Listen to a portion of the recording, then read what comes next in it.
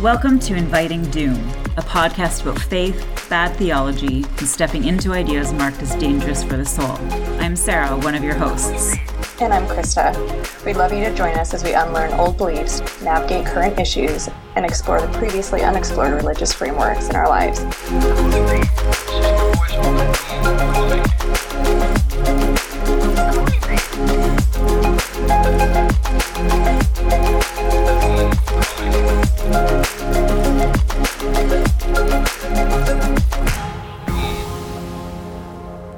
Okay, hi everyone. Welcome back to Inviting Doom. We're just jumping back into a second series on fawning. We did one episode previously on trauma responses, and we specifically focused on fawning.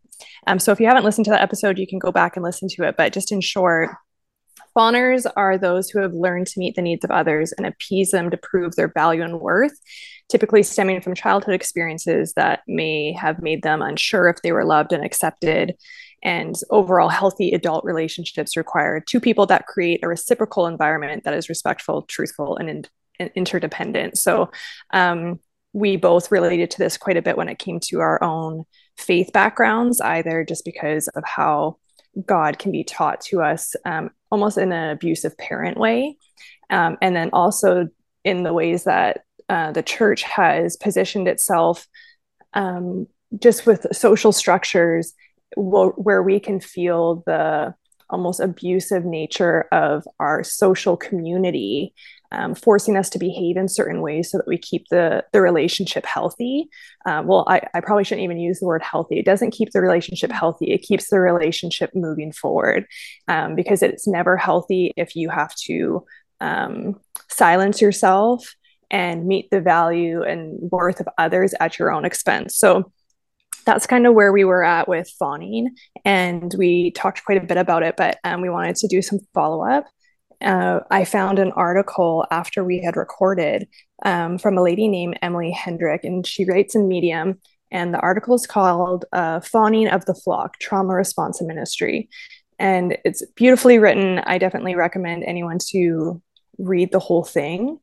But she writes things really well and really poetically, in a way that spoke to me very strongly, because when you've been through this, sometimes you just can't quite put your finger on exactly what's wrong, but you can leave situations, scenarios, relationships, conversations, and you just feel a certain way, like you feel anxious, depressed, something's not right, you feel almost like slimed on emotionally, but then you respond almost with your self-critical lens of, it's my fault, what did I do wrong, maybe I'm not meeting their needs, maybe I'm not listening. And she really dives into that quite a bit. One of the quotes that she puts in here is, when God is the abusive parent, fawning looks like good Christian devotion, constantly praying and adoring God, feeling guilty or getting angry or doubtful toward God, surrendering critical thinking skills in pursuit of believing correct doctrine, trading individual sense of purpose of being used by God, and submitting to the belief that anything about you, your lifestyle, that doesn't fit the script demanded by your religious groups is your fault and requires self-loathing as penance.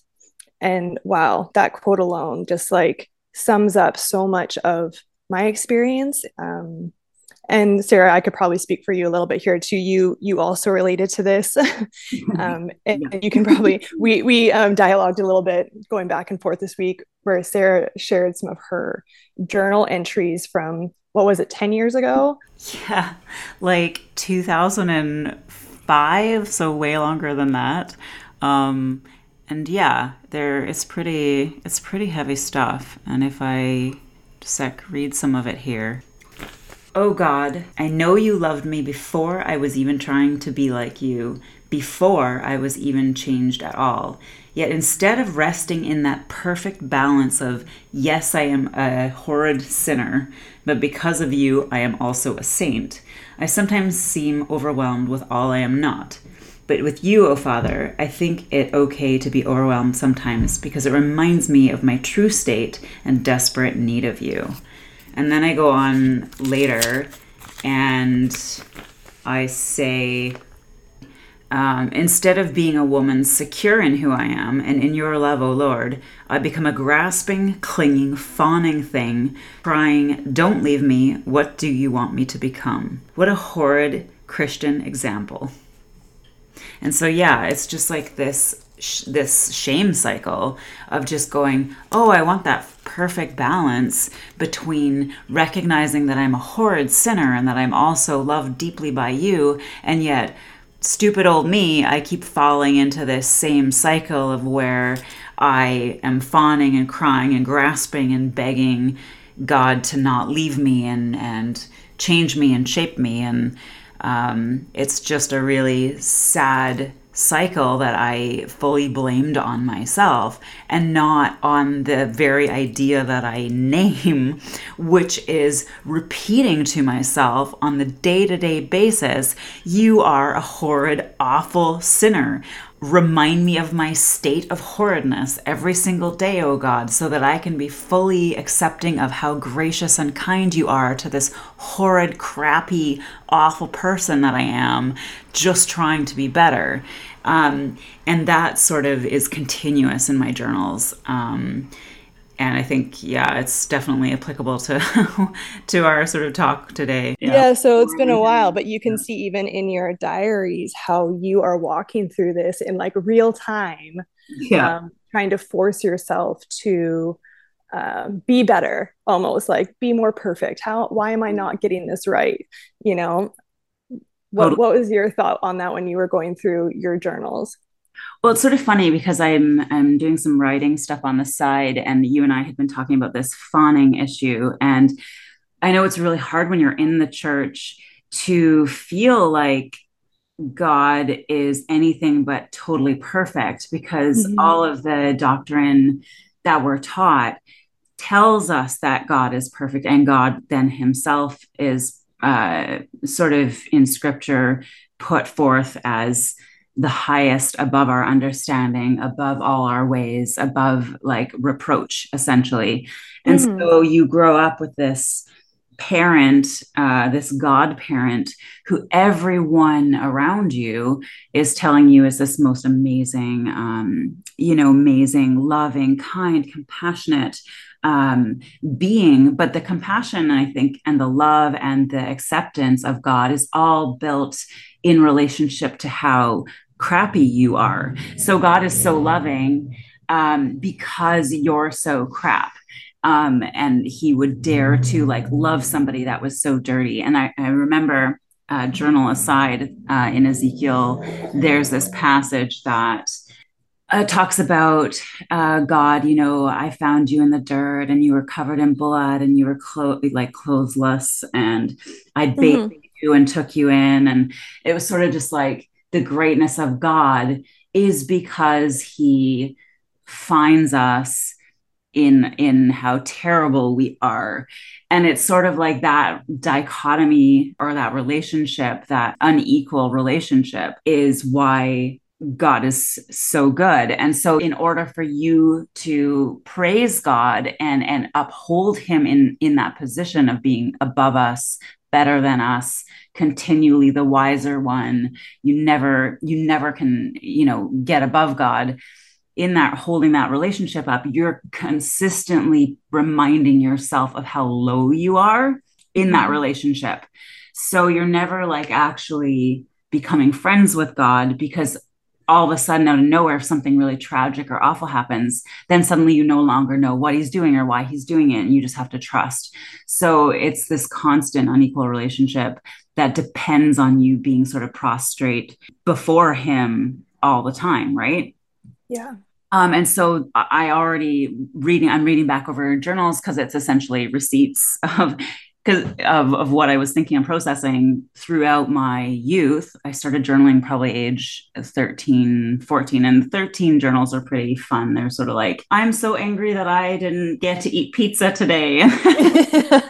Really still very innocent and childish before I really had absorbed a lot of the heaviness of the belief system that similarly you and I were raised in.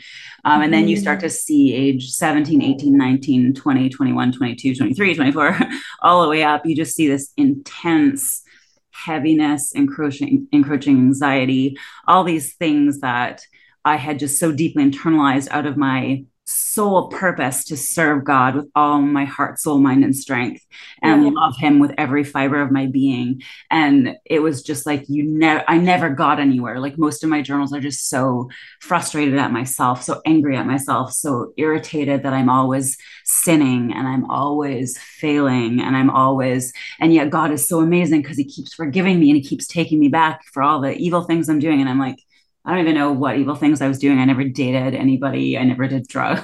Anytime I lied, I apologized. Right? Like, it was, I was such a good person. And it was just this internal agony over the state of my soul, compared to God's grace and His goodness, which is probably, when I've said before why I hated the grace word, that's sometimes where it comes from. But I sort of need to touch on too. It's sort of like, well, church and family itself is not necessarily abusive. Like, you and I didn't grow up in abusive homes, and we didn't, not at all. And wouldn't even call our church families abusive at all. Like, a lot of amazing, beautiful, lovely people really trying their hardest to deal with this doctrine and to deal with God Himself. Right. Essentially, though, we are taught from the beginning that God was the only thing that mattered, right? And pleasing Him is the only important thing. So as soon as you are told you need to love and obey God, and that a hell exists, and that your life will be full of doom if you don't obey those standards that the church sets out and interprets from the Bible, you really, really quickly learn to, as Hedrick said in her thing, delete no from your vocabulary. So like, no becomes a word that you just don't say. God is doing this. The church requires this. The pastor's saying this. You just delete no. So you, from the beginning, remove all of that assertiveness that's actually required, as my therapist says, required to develop into a healthy adult. You need to assert yourself and know your own boundaries in order to develop from being a child into an adult. And yet, what we're taught in church is to always remain children, right? And so becoming a functional, healthy adult that knows themselves and has boundaries and understands how to protect themselves, you're already, as a child, you're learning to delete no and delete that assertiveness out of your life, right? And certainly, if you really want to be good, like I did and you did, and love God, you kind of have to remove every ounce of what you think is resistant or defiant to what the church holds out as God. So it's like you're constantly combing yourself. Well, at least I was at night. I would like comb myself and go, is there any resistance to what God wants? Is there any resistance to this? Or if I feel like God's asking me to do a thing, is there any resistance to that? And I remember a traveling preacher, if I'm ranting now, a traveling had come to town and had sort of like done, the point and prophecy. People are found in the church and they're like, what's your name? And I feel like God is leading you to whatever. And so God was apparently leading me to Africa to like live in Africa and work with people or whatever. And my immediate reaction was like, I don't want to, like, I was interested in fashion and I was interested in like music and art. And I was like, I don't want to live in, like, I have no desire to go to Africa. I have nothing. And just the torment of going over into my heart over and over and going, God, just strip down any resistance in me. Like, if there's anything that, is resisting this going to Africa to be a minister, like, just take that away. And I was like, obviously I didn't end up in Africa. And well, I think like some of it is so tricky because Hendrik pointed this out, and you've kind of said this too, where because we loved God and we loved the Christian tradition, we basically would study ourselves and study our entire lives to figure out how to do that well. And like, it was our main drive basically to first and foremost be a good Christian, and then everything else was secondary. But it's hard to do that well when you're always kind of struck down and destroyed by like the bad theology or your church group or even your inner critic, when you don't have the capability of asserting yourself, kind of what you said, like thinking critically about some things, even a prophecy given to you, like I think that maybe some more mature Christians would think, I don't feel God actually saying that to me. So I'm testing that word in my own heart and it doesn't prove true. So I'm going to move on. Where others of us who are maybe more perfectionists or more fawners would really wrestle with stuff like that. And it wouldn't just be this nonchalant prophecy given to us on a Sunday morning. It would probably be something for you and for me that like we would really think about for years. Like, God, am I doing your will? Did I not hear you correctly? Am I being disobedient? Remove in me an unclean heart, things like this, right? And with fawners, we're excellent listeners. We're constantly open to the suggestion and criticism, and we're willing to do whatever it takes to kind of align ourselves with what we feel like has been interpreted as scripture to us or to the flock in general. And then probably for both you and I, that was true up until a point, right? Obviously now we're deconstructing a little bit and investigating our own faith, but it's probably only because those things prepare us for burnout, or they prepare you to either completely destroy your own identity and who you actually are, or to eventually hit a wall and say like, wow, this isn't working for me. Right? Totally. And it's really tricky too, because there's this tension between God being great and God being all loving and all knowing and all powerful, and like saving us from our sin and, as part of like who he is and part of how much he loves us. But then there's this other side of the coin that's faith without works is dead. So then you also feel like you have to hustle and you have to prove yourself and you have to do something. And so for fawners, that ends up translating into hustling really to earn your redemption and to earn your, I guess, your access into heaven almost, even though when you do that, then you feel like you need to chastise yourself because you should be trusting that God is loving enough and has already paid for your sins. And so the cycle just continues. Am I doing enough? Am I working hard enough for my faith? Do I have enough acts? Or am I not doing my part? And is God actually upset with me? Totally. And yeah, so the two things, that faith without works is dead, and then you're also taught that we're not saved by works, we're saved by grace.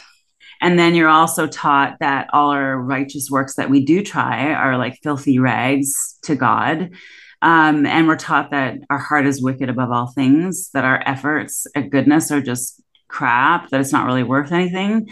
And that it's literally, I remember there was this band in Bible college, and one of their songs talked about how it's like, by God's great love, we are not consumed essentially by his anger. So it's like God's anger and wrath towards us is so great, but it's his love that steps in between. It's like you can imagine that as a parent, of how dysfunctional that is, that someone's in a corner ranting and raving like a lunatic about how unorderly his children are and how like terrible and wicked they are, and that he'd like to send a flood and wipe them all out.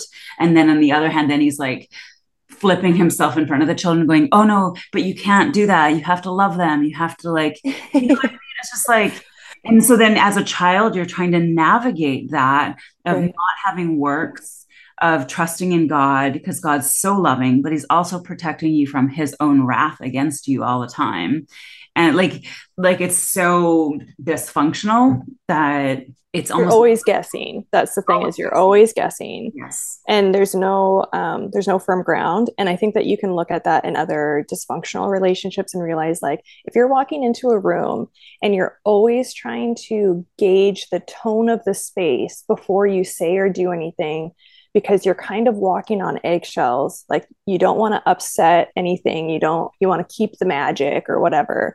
If you've been in other relationships or situations like that, you can kind of pick up like, I'm having to really tiptoe around here, otherwise things might explode.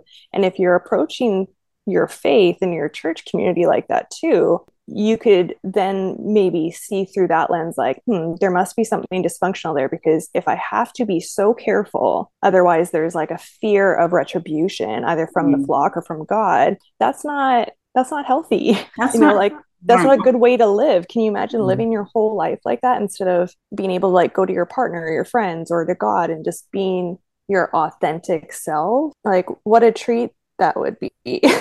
Well, and I don't know about you, although I'm assuming this is true, but like for me anyway, it's not like that just stays isolated where you're assessing your in-out groupness in relation to the church, like your community, and you're always checking and making sure that, you know, everyone's happy and that you're fine Mhm. because you're doing that with God all the time. You're always Mhm. praying to him, always like making sure, God, have I done any sin today? Where do you want me to go? What do you want me to do? You know, Yeah. make sure I'm humble. And yeah, you're trying to be humble, except at the same time, you're being told that you're like saved and that you're better because you are one of the elite chosen few that is going to like make it. And so you have all these like conflicting messages that really mess with your sort of self-esteem.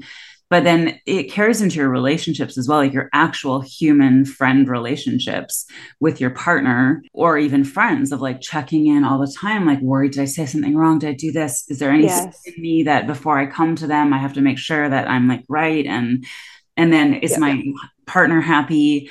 Have I done everything right? Am I a good wife? Am I this? Am I that? And Yeah. I think there is definitely a gendered element where because women are particularly in the theology that we grew up in are particularly told to be extra submissive and Mhm. extra sort of not assertive, and you're Mhm. not trained to be the head of anything. Like you're not trained to be the leader of your house, you're not trained to lead Bible studies, you're not trained to lead church, you don't see women as Leadership. pastors. Yeah. Yeah, and so you're just extra prone, I think, to really taking on that burden of being super submissive and super fawning, right? Yeah, absolutely. Yeah, you definitely nailed it on the head. It doesn't stay isolated in just your faith sphere or your faith box. It infiltrates every relationship and every scenario of your life. So, yeah, it doesn't matter if you're talking to an academic professor or, you know, some sort of secular relationship, you will always be kind of investigating yourself in And every conversation, every action of like,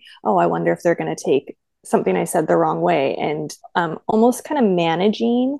I feel like it ends up being like you're managing and controlling as best you can your perceptions of what could have been perceived. So it's a lot of magical thinking and then your response to that magical thinking to appease or cover up or make certain that everyone's kind of happy and at peace and things are flowing where I think in a healthy relationship, if you actually said or did something wrong, that person would be like, that you said something to me the other day and it didn't sit right with me. Can we talk about it? And you would be like, yeah, of course I'll listen to that. But I think that for the most part, if your friends are in good relationship with you, we're all assuming the best out of each other and they'll know what your intentions are for the most part. And they wouldn't assume any malicious intent and there can be a pretty good conversation and moving forward, and you wouldn't have to kind of second guess every move you're making, right? And in therapy I was just even thinking too, like there's this concept of trying to figure out, you know, what's mine and what's yours. So if you're in some sort of conflict with your parents or a friend, you know, you can look at the scenario and say, okay, here's what I'm responsible for. I'm responsible for my actions and how I said this and how I said that, but I'm not responsible for how, you know, this other person acted or behaved. I'm not responsible for their childhood and how they became the person that they are. You know, you kind of separate what's yours and what's theirs. And as a fawner, I feel like I've never separated the two.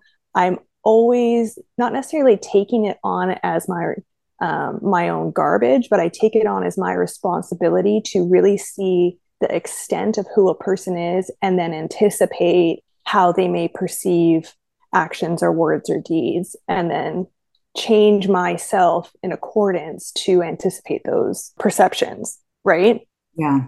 And it's just exhausting. It is. Yeah, it's exhausting. And I think you're right. And that's the thing of where the fawning trauma response comes from, is that understanding from a very young age that there is a standard that needs to be conformed to that is Mm-hmm. better than you. and it is higher than you, and it's actually the only thing in the world that matters.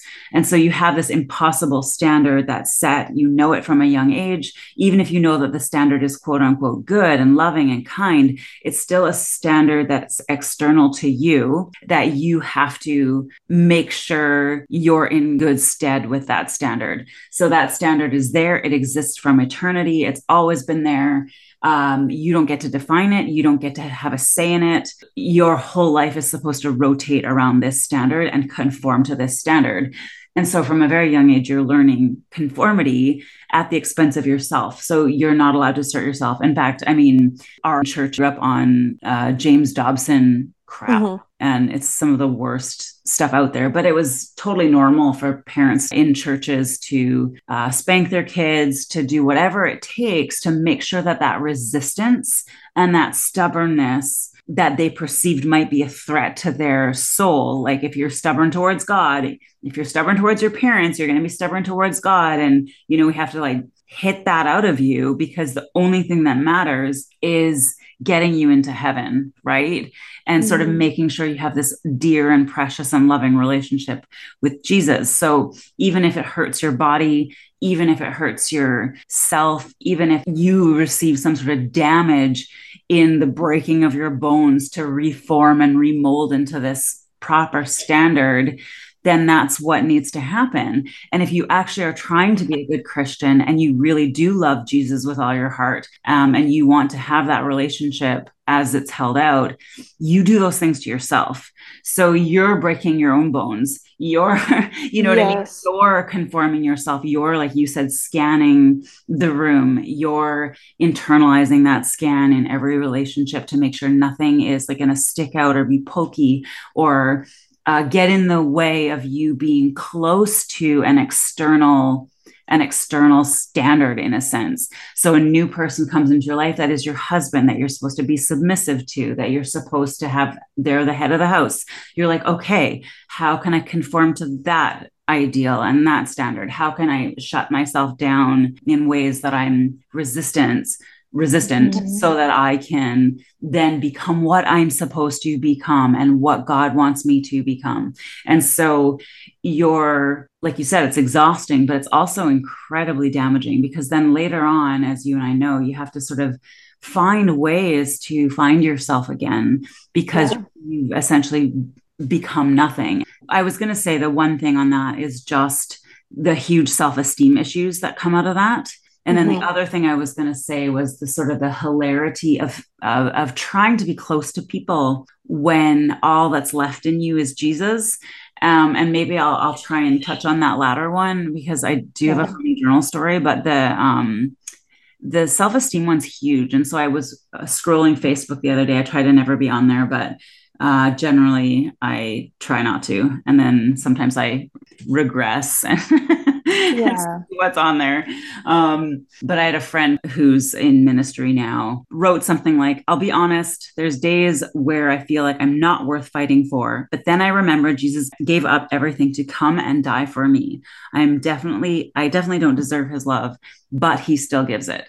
That's it. Like, that's like that perfect cycle that we talked about, is where you're like, I'm crap. I feel I'm not worth fighting for. I know what's true. I know that God loves me and that he died for me, even though I'm worthless and even though I'm crap, but he's so amazing, but I'm crap, but he's so amazing. And so now I feel bad for feeling like crap, because I know what the truth is, but I don't believe it. And I'm obviously struggling with feeling like crap, yet I know that he's amazing.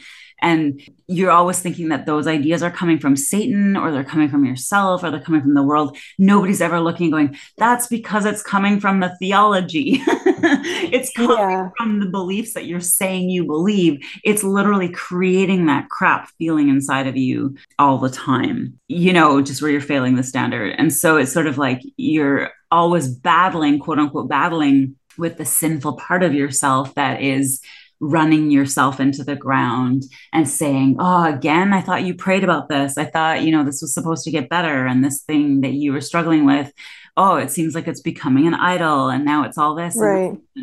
And it's just like this exhausting cycle of like, you're never going to get better, because if you do even better the one area of your life, you're never going to become perfect in this life. So it's just going to be something else that God brings out in you and shows you, oh, good, you finished that little project there that tormented 10 years of your life. Now look at this area over here. You're prideful, or you're this, or you're that. You're that, and you never get anywhere. And it's just like, how discouraging, because none of us, I don't think, operate well like that. No, of course not.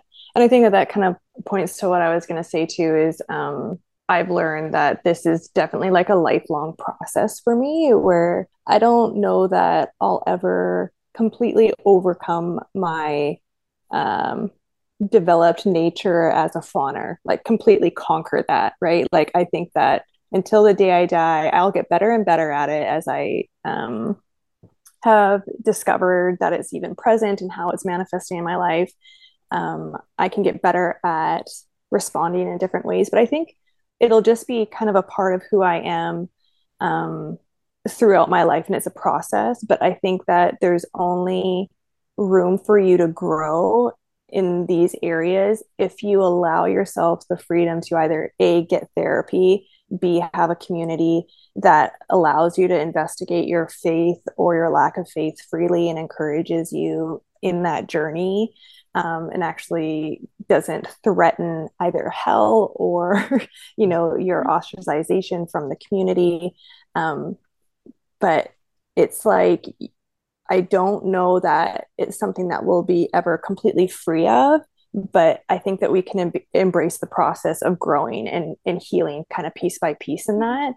And I would say that, like, I don't know, for me personally, I know that I cannot do that in the context of attending a church, which is, I think, really hard. That's been really hard for me. And I think it would be hard for some of our listeners who, depending on where they're at in their faith journey, the church is kind of like your lifeblood in your community.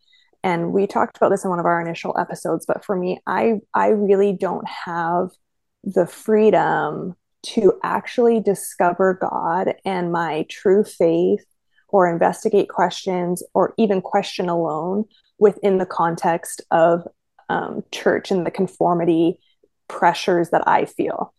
And I've had to kind of wrestle with that through the years, because I look at the church and I love the church. I love the people there. They're wonderful. And they didn't mean to be mean, and they didn't mean to create these patterns in my life. But there's a difference between having good intentions and having a bad impact. And there's been a poor impact in my life despite good intentions. And I don't need to be bitter at those people. I don't need to, throw hate or shame on them. That's not my intention. But I need to, for myself, realize that you can be hurt even when people don't intend to hurt you. And I can't keep myself in the same environment and expect to heal. And I don't think that I could expect to even find God if there's still a God. And I have faith that there is a God, even though some of the details get cloudy to me. I don't think that I could find him in the midst of that kind of chaos, where I will just kind of skeep back into the same patterns of wanting to be submissive to authority and to my husband and to everybody, and not anger anybody and not upset anybody, and just everything that we've been talking about, excuse me. So it adds, when you really face it, I think, I'm sure I'm not alone out there, where you really have to kind of face not only what do I believe and who am I, but how can I now, as an adult who can assert her own will and have her own thoughts, how can I, as an adult, take responsibility for my own healing in this? Because I cannot expect to continue to heal in the environment that has made me sick. Totally. And I think even to put it out there is no right or wrong. Like, even like you and I were lucky to have good churches. A lot of people actually do have bad churches with malicious people, with abuse. True. Yeah. So I think it's like, like we're lucky that we can look back and not really put any fault on people who are also all trying their best and trying to be good people. Yeah. And we're lucky that way that our individual churches were okay, and probably other people out there have similar experiences where their churches weren't anything but, you know, a group of well-meaning people. But also there are churches out there that were really negative, and it's okay if people are angry and bitter. And I think part of the healing thing too is that if we can throw this progress timeline out and just go, it's actually okay that we'll never get certain places, like being able to rest more just in ourselves and just go, maybe this is a facet of my personality that isn't going to change and I'm okay with that. I recognize it. I'm aware. Because I think one of the things we take away from church too is this incessant progression forward where we always have to be more perfect and better, and you know, and that fits in with the capitalist expansion sort of concept. Well, we don't want to be complacent, Sarah. We know the verses on complacency. Or lukewarm. Or lukewarm, yeah. Dear Lord, save me. Heaven forbid.